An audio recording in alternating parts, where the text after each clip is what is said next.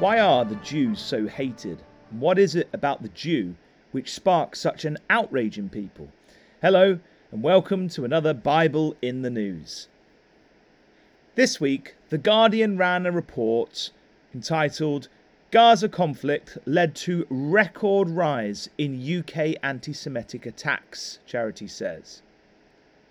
The report stated, quote, Community Security Trust recorded 639 incidents in May, 49% of the total for the first half of 2021. A charity that monitors anti-Semitism and provides security for British Jewish groups has said that the Gaza conflict that broke out in May resulted in its highest recording of anti-Jewish hate incidents. The Community Security Trust, CST, recorded 1,308 such incidents nationwide between January and June 2021, a 49% increase on the same period in 2020 and the highest recorded in the first half of a year, end quote. Well, back in May, tensions were running high between Hamas and Israel. Hamas had demanded that Israeli forces were removed from the Temple Mount compound where they had been stationed to stop stones being thrown down on Jewish worshippers and to contain the vast crowds.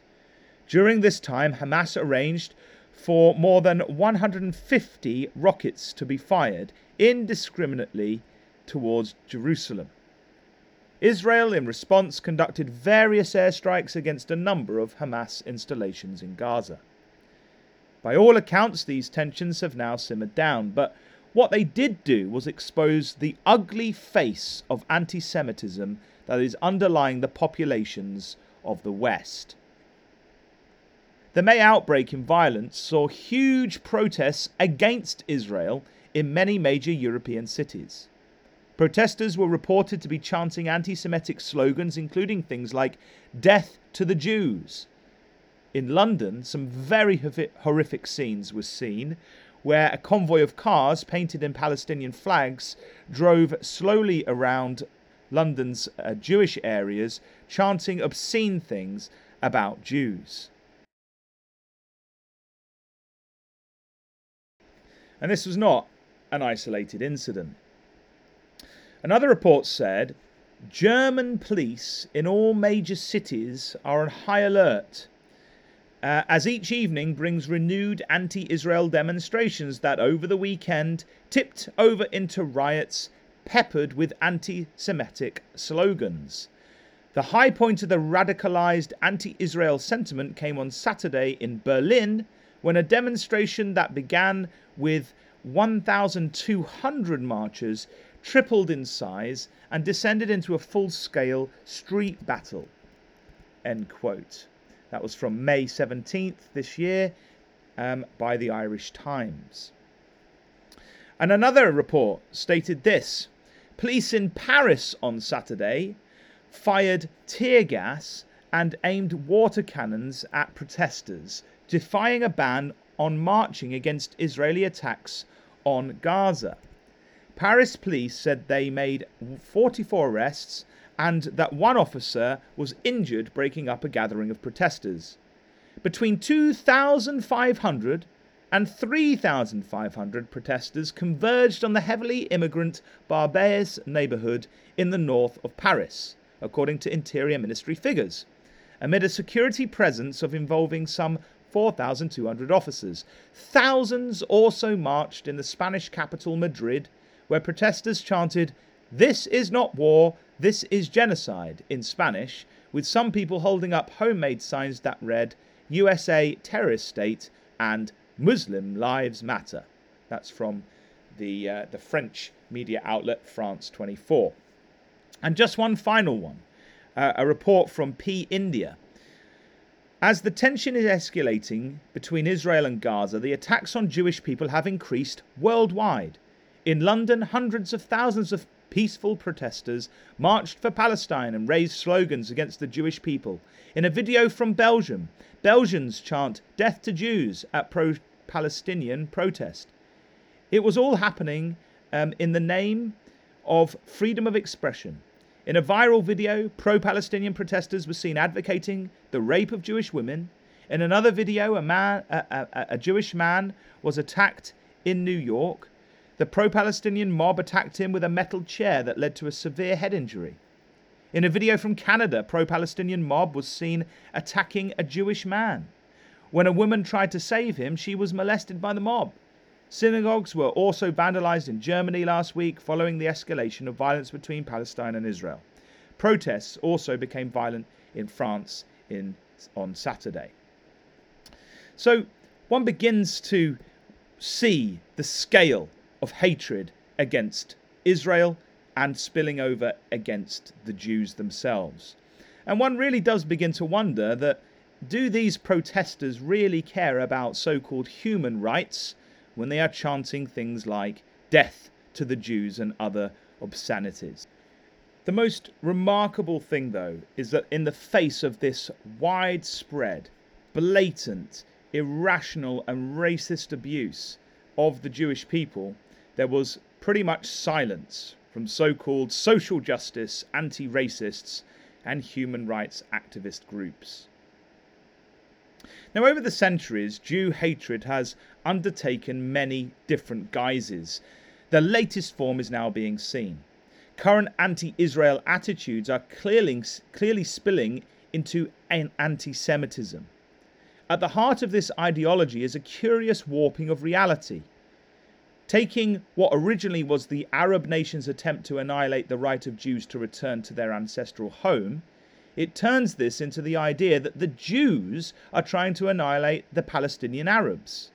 It suggests the only indigenous people of this area were Palestinian Arabs and not Jews, which is blatantly a lie.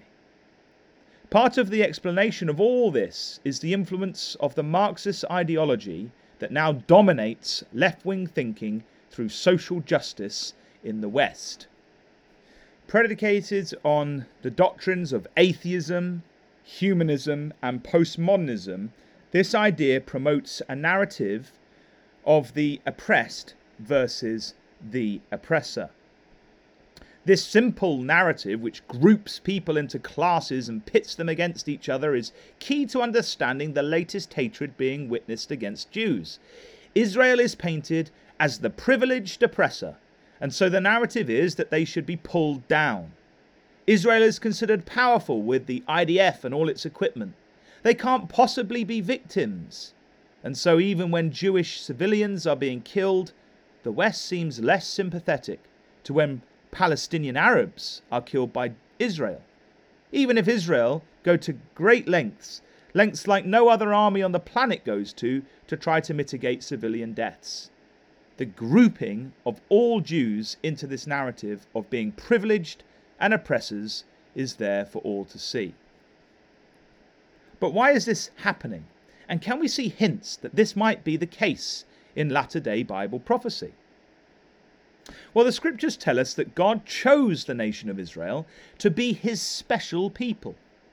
The reason for this is given right back in Deuteronomy at the time of Moses, where God declares, quote, "For thou art an holy people unto the Lord Yahweh thy God. Yahweh their God hath chosen thee to be a special people unto himself, above all people that are upon the face of the earth. Yahweh did not set his love upon you, nor choose you because you were more in number than any people, for ye were the fewest of all people. But because Yahweh loved you, and because he would keep the oath which he had sworn unto your fathers." Deuteronomy 7, verse 6 to 8. The Jews, then, are God's people. As it says in Isaiah 43 and verse 10, they are also his witnesses. As a nation, God gave them a law which they subscribed to. It's known as the Law of Moses, and within that law certain blessings were outlined if they were faithful to it, but also certain cursings. This is what we read about the cursings, quote, "If thou wilt not hearken unto the voice of Yahweh thy God, all these curses shall come upon thee, and overtake thee. And thou shalt become an astonishment, a proverb, and a byword among all the nations whither Yahweh shall lead thee. And ye shall be plucked from off the land whither thou goest to possess it. And Yahweh shall scatter thee among the nations, from the one end of the earth even unto the other. And among these nations shalt thou find no ease, neither shall the sole of thy foot have rest. But Yahweh shall give thee there a trembling heart, and failing of eyes, and sorrow of mind. Deuteronomy 28 verse 15, 37 and 63 to 65. Therefore, anti-Semitism is an example of this prophecy being fulfilled. The Jews were scattered from their land in AD 70 by the Romans. They have wandered and become a byword amongst the nations. They have found no ease, even when they seemingly have become quite successful. But what of recent events? Well, the prophets, compelled by the Spirit of God, also wrote about the return of the Jews to their land. An event which, since 1948 and the establishment of the State of Israel, the world has been witnessing. This regathering of the people of Israel was foretold by many prophets, and the Lord Jesus Christ himself, who stated that the Jews, quote, shall fall by the edge of the sword, and shall be led away captive into all nations, and Jerusalem shall be trodden down of the Gentiles. And that, of course, happened in AD 70 by the Romans just after Christ's time. But Christ goes on to say that that would happen until the times of the Gentiles be fulfilled, in Luke 21 verse 24.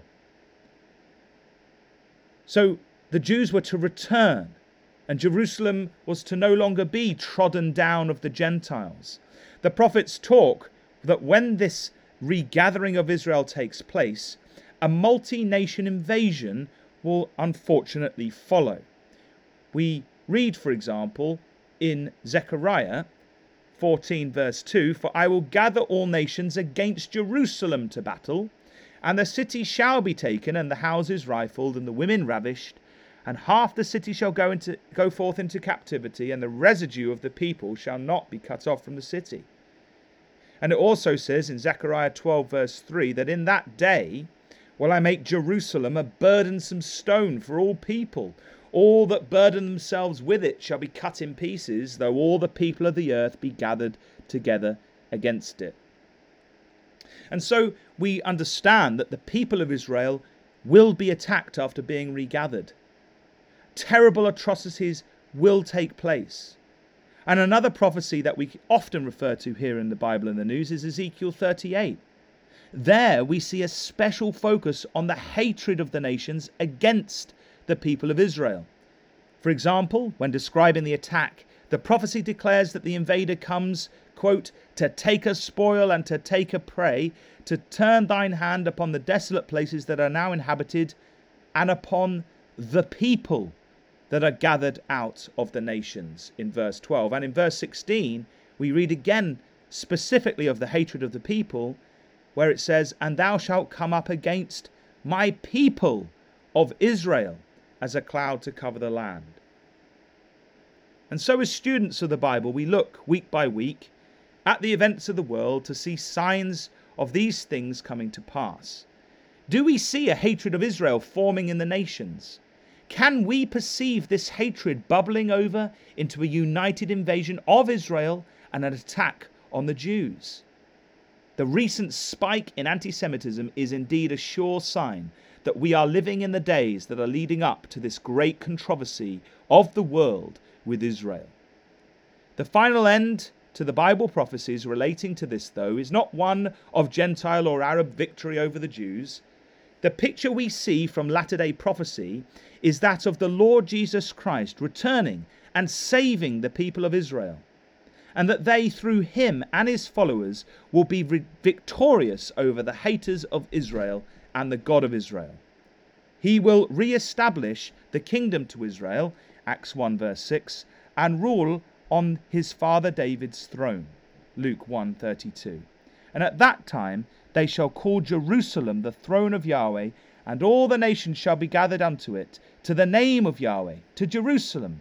Neither shall they walk any more after the imagination of their evil heart. Jeremiah 3:17.